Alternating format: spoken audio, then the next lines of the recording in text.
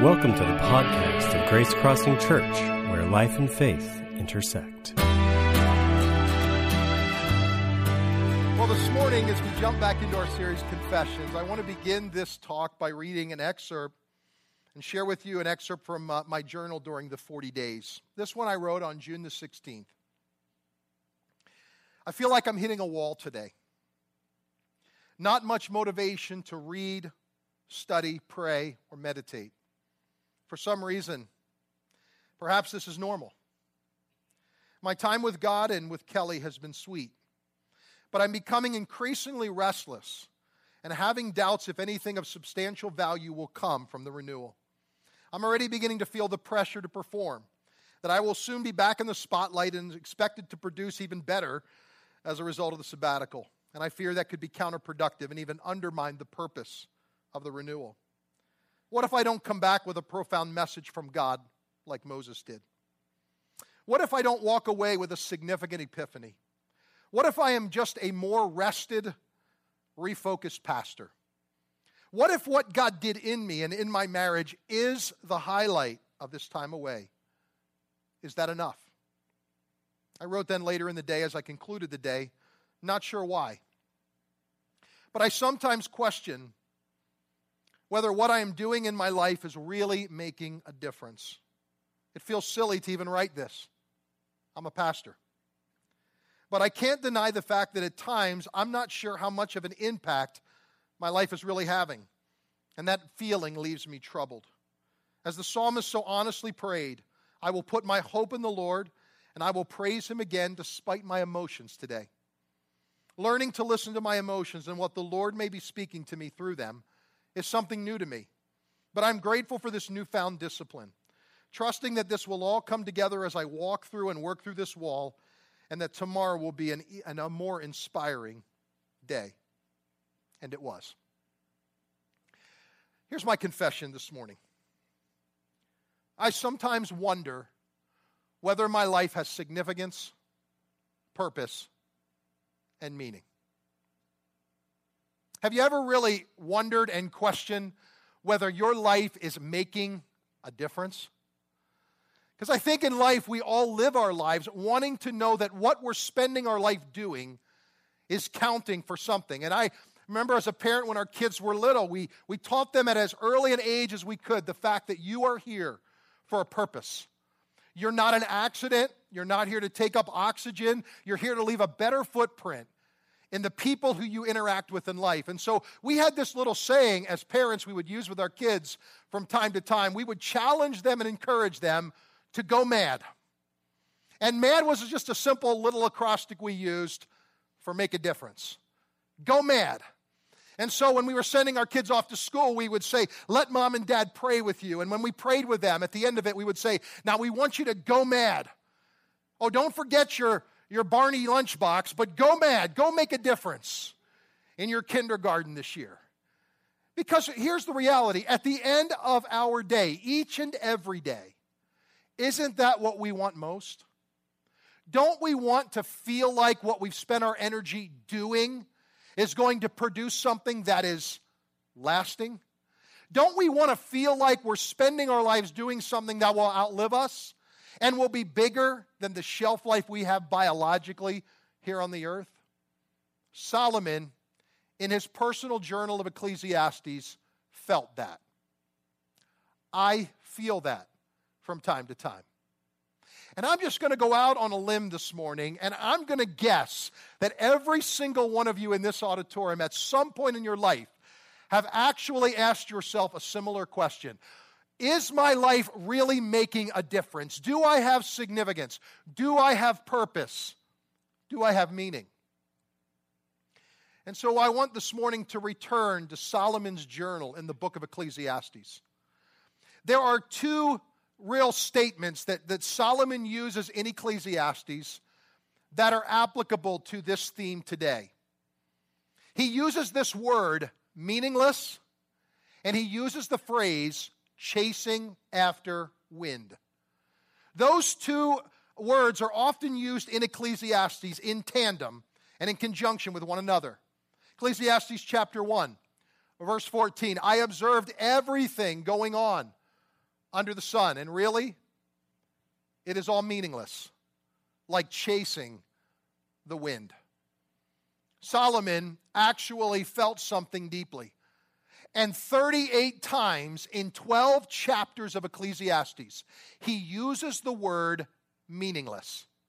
That's over 3 times for every single chapter he talks about life being meaningless. Here is a guy that looks back in the rearview mirror of his life, and he sees everything that he's accomplished and everything he put his hands to, and all that lied in his past, and he says, listen, so much of what I've done and what I've accomplished really feels meaningless. Why? Well, life feels like it has no meaning.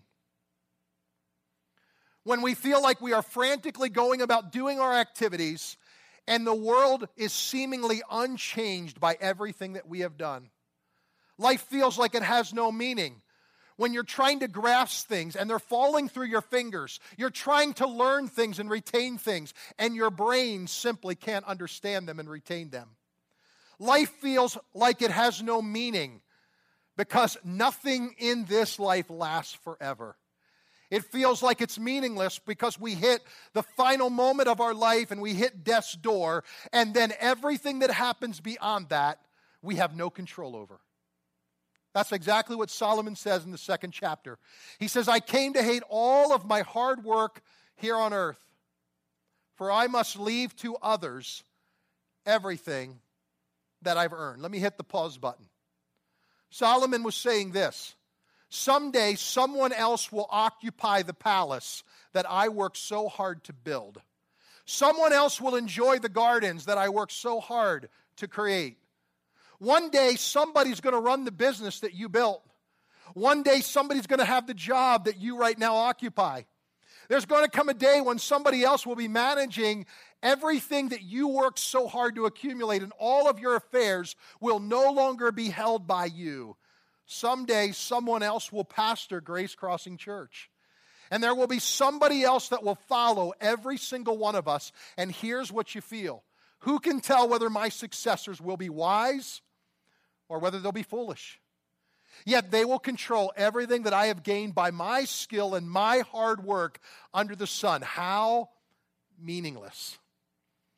That word meaningless is such an interesting word. In some of the translations of the Bible, it's the word vanity.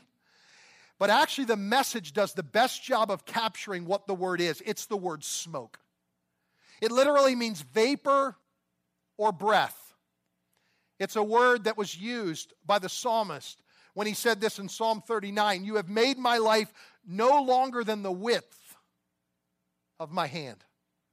My entire lifetime is just a moment to you. At best, each one of us is but a breath. That's the word. Meaningless. Same content. James, who was the half-brother of Jesus, and who was one of the great leaders of the early church in the 1st century, no doubt read Solomon's journal. He read Ecclesiastes. And he says this in James chapter 4, you do not know what your life will be like tomorrow. You are just a vapor that appears for a little while and then vanishes away. That word vapor is the same word, the same root word. It's the word meaningless, smoke. Now, I thought this morning I would give you just a visual illustration of what this feels like. The men's room is 1 Febreze less this morning, so I apologize, guys.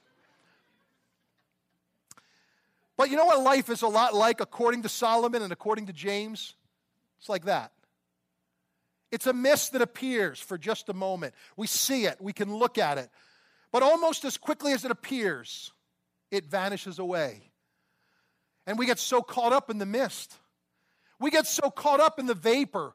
We want to make such a difference with that moment that God gives us on this earth. And when we look back sometimes, we wonder how much impact we really had.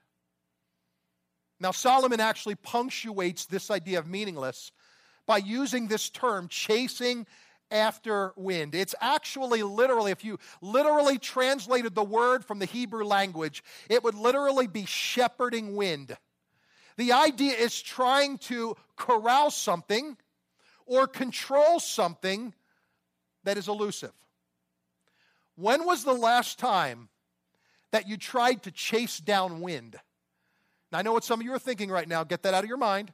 But when was the last time you tried to actually chase downwind? Can't do it. In fact, following our service today, I'd like you to go ahead and go outside to the property, anywhere you want, and you can run around as much as you want and grab as many handfuls of our wind. It's on our property. It's our wind, right? But I'm going to give you permission. You can take it. You can pocket it. You can put it in your car. Take as much of it as you want. It's all yours. Reality is I can make that offer because wind is elusive. You can't get it. And what we so often try to do in life is just like what Solomon did. We try to shepherd the wind. We try to corral it in. We try to control what is happening in our world. And so much of this world is out of our control. We have no control over it. So what Solomon does is he gives us this illustration that life is but a vapor that appears for a moment.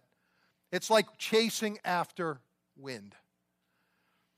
And so what do we do in life when we feel like Solomon did, like I sometimes do, like I suspect many of you do, that maybe my life really doesn't have any lasting significance? Maybe I'm not really making the difference that I thought I was. Maybe my life really doesn't have significant purpose. I think there are 3 real lessons that Solomon teaches us out of his journal that I think are worth mentioning to us today. When Solomon looked at his life, so much of his life felt meaningless, and so many of his accomplishments felt like chasing after the wind. But what did he learn at the end of his life? What can we learn from Solomon's journal? I think 3 things. Number 1, we often use the wrong metrics to measure life's meaning. We often use the wrong metrics to measure life's meaning. If you cook and if you enjoy cooking, you know the importance of using the right measurement. I don't cook very often, but I can tell you what I do know. I do know that a tablespoon of salt instead of a teaspoon of salt, like the recipe calls for, is going to ruin a good dessert. I know that when you don't put the right metric and the right measurement to our recipes, it affects the outcome of them. I think life is no different. I think in life so often what we do is we look to the wrong metrics to determine the measure of our life, to determine the meaning of our life. Before I left for the 40 days, I talked to our treasurer here at Grace Crossing Church, and I asked her to have the count team to stop sending me a report that I've gotten every Sunday. Following our count team's work, they always sent me a text or just a simple report of the day, and it only contained 2 metrics. It contained the total offering and the total attendance. And during the 40 days, when I was not getting that, I began to realize how much of my emotions were tied to that report. I began to realize how often my mood changed depending on what was said in those metrics. I mean, honestly, if it was a good day at Grace Crossing Church and I felt really positive and those metrics were down, man, I felt my emotions tanking. I felt my mood going south. And the opposite was also true. I could feel a pick-me-up if those were up. And so since the 40 days, I've asked our treasurer, listen, I know you did it during the 40 days, but I don't want you to even send that to me anymore. Because I feel like for me to evaluate what God did at Grace Crossing Church on those 2 metrics alone is not healthy. And don't get me wrong, I like it when the metrics are trending upward. I like it when things are moving in a certain direction. But reality is we can use the wrong metrics to measure our meaning. And you do it as well, don't you? How often in life do we look to the stock market? Do we look at the number in our bank account? How often do we look at our retirement, our 401k, and evaluate how we're doing in life based upon the financial portfolio or based upon how good things are going at our job or based upon the metric of our most recent job performance evaluation? And it's dangerous. It's dangerous to get our value from metrics that don't tell the whole story. Someone recently sent me an article from an executive pastor at a large church in Atlanta. And the article was titled, 10 Different Numbers that really matter. And it really resonated with me because I have to remind myself that there are other numbers that are more significant, more important than those metrics. Here's what Solomon said, Ecclesiastes chapter 8. When I determined to load up on wisdom and examine everything taking place on earth, I realized that if you keep your eyes open all day and night without even blinking, you'll still never figure out the meaning of what God is doing on this earth. Search as hard as you like. You're not going to make sense of it. No matter how smart you are, you won't ever get to the bottom of it. I recently got a call from a pastor friend who was blindsided in a meeting that he had. And he called me and he was reeling emotionally from this meeting, which he completely did not expect. He spent the better part of his life investing in and building a great church. And so much of what he has built is now coming into question. The value of everything that he spent his life doing. And when we talked on the phone, he just began to express to me his frustration and the difficulty of coming to terms with feeling like what you spent your energy doing is not being valued as it once was. That's a hard thing to accept, isn't it, for all of us? But here's the reality. We got to be careful not to evaluate and measure the meaning of life by the metrics that people evaluate success by. Which brings us to the second point, which I think is really critical. We tend to confuse success with significance. We tend to confuse success with significance. I know this is going to be a huge surprise to many of you in this auditorium, but my first real job was sales. I know that's a huge surprise to many of you, but I actually did sales, and not just any sales, door-to-door encyclopedia sales. Oh yeah, cold calling, baby. I mean, walking up, knocking on a door, and having a person answer it and say, "Hi, my name is Gil, and I'm visiting families in the area who care about the success of their children. May I have a few minutes of your time?" And I began to move. I think what I loved about the job is I loved all the people that I met. I love personalities. I love the unique way that you interact with people. And I saw so much diversity. And sales was actually in my wheelhouse. I enjoyed it, and I was very successful at it. In fact, Kelly's grandmother, who introduced me to World Book Organization and told me, "You'd be a good salesman. Why don't you think about doing this?" And I was graduating from high school, and I had no intention at that particular time of going into the ministry. At least I hadn't determined to do that. I had some other things on my radar, but I took that first year, and I worked, and I went into sales. And she talked to me about a family she met with several times. She said, "I was trying to close the deal. They just won't buy. I'm so frustrated." I said, "Why don't you schedule a meeting? I'll go with you. We'll see what we can do." And I went, and I closed the deal. It was just so enjoyable. In the first year, I actually made it to the top level in the northeastern region of World Book Organization. I was getting awards. I was considered one of the youngest, most successful salespeople in World Book in a very short amount of time. And here was the reality. I was finding success in that job, but I wasn't feeling significant. I was beginning to make a living that I thought could actually work for me, but I didn't feel like I was making a life. And I knew that there was something on my life, a call that was deeper, that was more significant than just selling encyclopedias. And I quit that job, and I went to Bible school, and I studied and prepared for the ministry to become a pastor.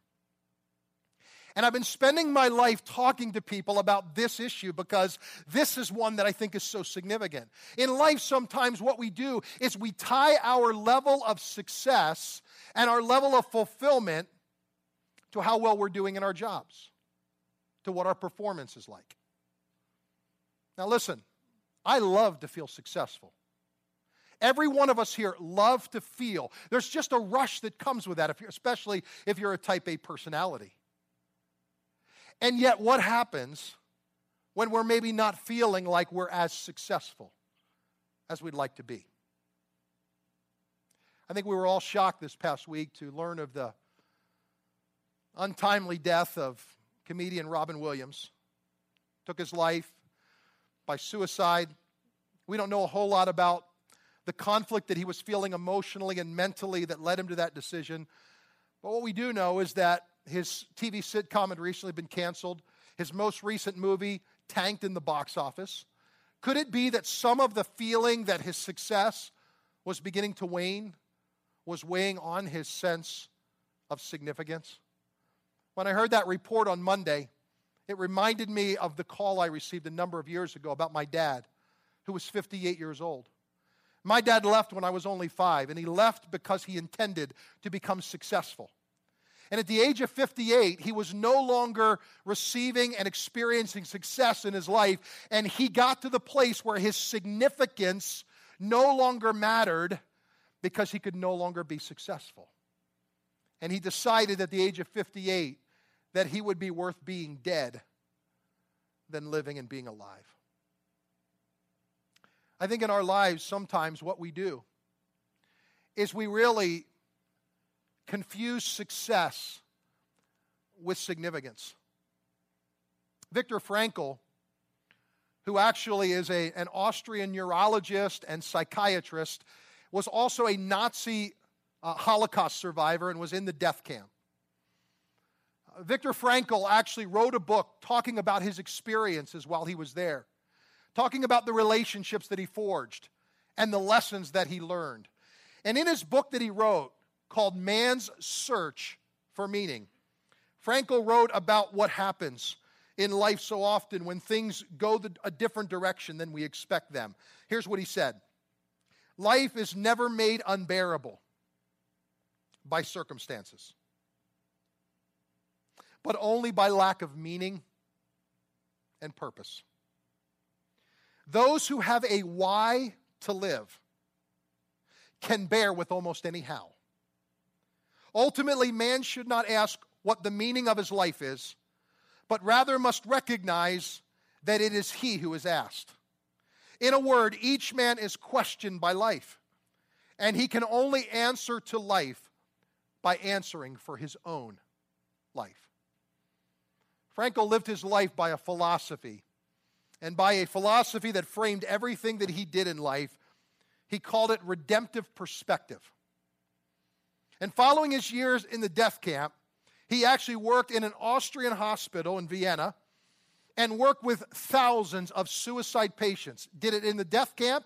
He also did it in the hospital system. And here's what Frankl said.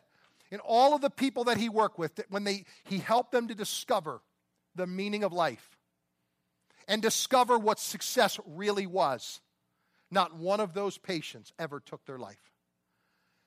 I think when you know that you have significance, when you know that your life matters for something, it really doesn't matter what the standard of success may be according to the world. It only matters what God says of us and how God feels about us. Which brings us to one final thing that I think Solomon learned. And I think all of these things I wish I had learned when I was much younger. And I think they help us. This is probably the most important thing Solomon learned. That in life, we sometimes tie our purpose in this life to this life.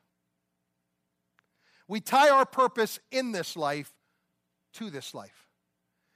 In other words, so often in life we think that what our purpose is what we do for that width of our hand that we have. And we make a tremendous mistake when we live our lives and forget about God and forget about God's purpose in our life and why God created us. And we live our life for what we're about and what we want to accomplish. And we think that the purpose of our life is tied to this world. It isn't. When we live beyond this world, our body has an expiration date, but our spirit that's been created in the image of God is going to live forever. And because of that, you and I have a purpose that's going to long outlast our earthly years and the biological moments that we get here on this earth. Here's what Solomon says in the 12th chapter. And I want to read these 7 verses as we bring our time to a close this morning. Don't let the excitement of youth cause you to forget your Creator. Honor Him in your youth before you grow old and say life is not pleasant anymore. Remember him before the light of the sun and the moon and the stars is dim to your old eyes, and the rain clouds continually darken your sky. Remember him before your legs, the guards of your house, start to tremble. Before your shoulders, the strong men stoop. Remember him before your teeth, your few remaining servants, stop grinding. And before your eyes, the women looking through the windows see dimly. Remember him before the door to life's opportunities is closed and the sound of work fades. Now you rise at the first chirping of the birds. By the way, every time that annoys you in the morning, thank God for this next part. But then all of their sounds will grow faint. Remember him before you become fearful of falling and worry about danger in the streets. Before your hair turns white like an almond tree in bloom and you drag along without the energy like a dying grasshopper.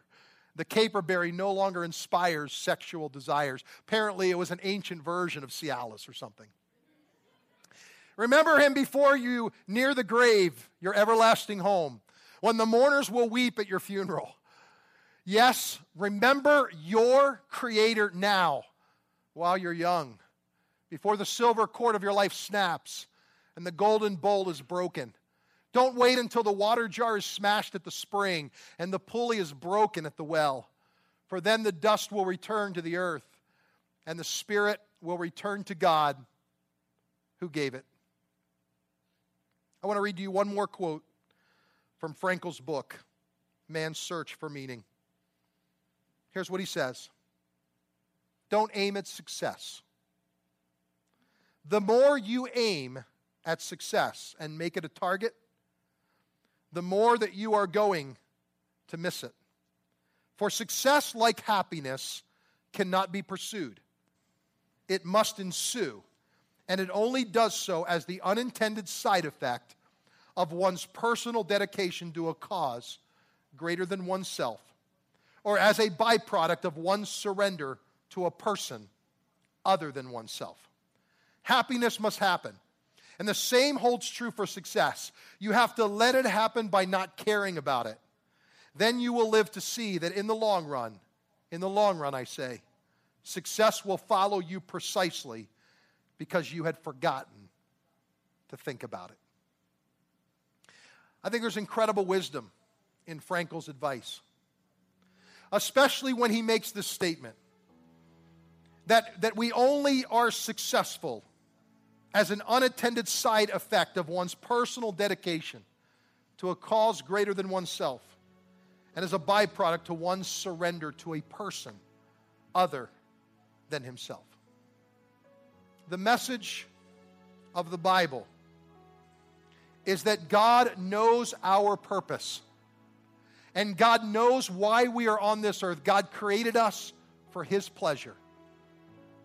The message of the Gospels are that Jesus loved us so much that He came to give us true identity and true meaning and true life, not through our effectiveness or success or through the metrics of the world, but rather through living for a purpose higher than ourselves, through surrendering to a person higher than our own self, for giving our life to the leadership of Jesus Christ. When we do that, all of a sudden, I believe the metrics come into clearer focus. I believe significance becomes more important than success. And I believe we no longer tie our purpose to this world. We tie our purpose to something much grander, much bigger, and much more forever than the moments that we'll spend here on this earth. This morning, I want to encourage you to think about your confession to God as we pray today. What are the metrics that you've been measuring meaning by? What is that one circumstance in your life today that you need a redemptive perspective on? What is that thing today that you are chasing after, like chasing the wind? You're trying to find meaning in that. And reality is, you know it's empty. You're finding no meaning in chasing after that. Today, I want to encourage you to confess it to God, to invite God into it, and to ask the Lord to help you in your life to surrender to a higher purpose, to the purpose of living for Jesus, giving your life for the cause of Christ, because it's a cause that will live with you into eternity. I want to pray with you this morning. Would you bow your heads? Lord God, there's not a whole lot that we can give you today. But what we can give you that you don't have is we can give you our lives. We can give you our mind. We can give you our heart. We can give you our mouths saying that we love you. We can give you our lives in surrender. And if we don't do that, God, you never get it, because there's nobody on this earth like us. So today, the greatest act of our worship is the surrendering of our life to you. And I pray this morning for every single person that's in this auditorium. Every one of us at times wonder about our significance. We question whether our life has meaning and purpose. But God, at the end of the day, we know that we can only find those things in you and through you. So forgive us for striving after wind. Forgive us for living for what is meaningless. And help us to live our lives with a greater purpose. And that purpose is to know you and to make you known to everyone that we come in contact with. I pray your blessing, Lord, on our hearts today and on our confession to you. We pray it in Christ's name.